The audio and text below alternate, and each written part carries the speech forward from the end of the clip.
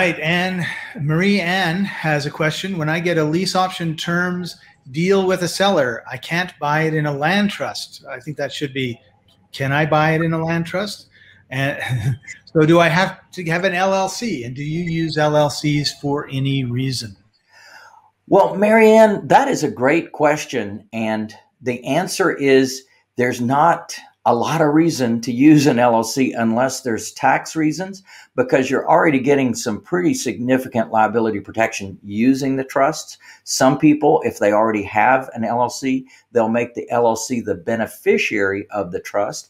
And that keeps all your eggs out of one basket, so to speak, because sometimes when people are using LLCs, they're putting all their eggs in one basket, one suable basket, right?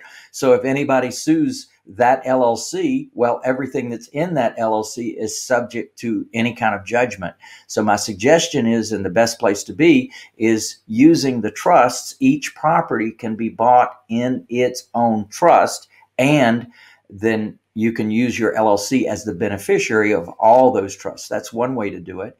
But if you haven't yet established an LLC, it's a really good question about whether you actually need one.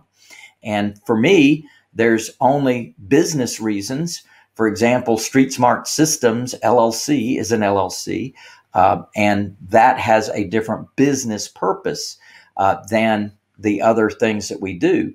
But the individual properties and individual trust is a very smart way to set up your business. It's stood the test of time. Having done it now since 1984, we've definitely seen that there's some great benefits to using trusts versus other entities. Great question, Marianne.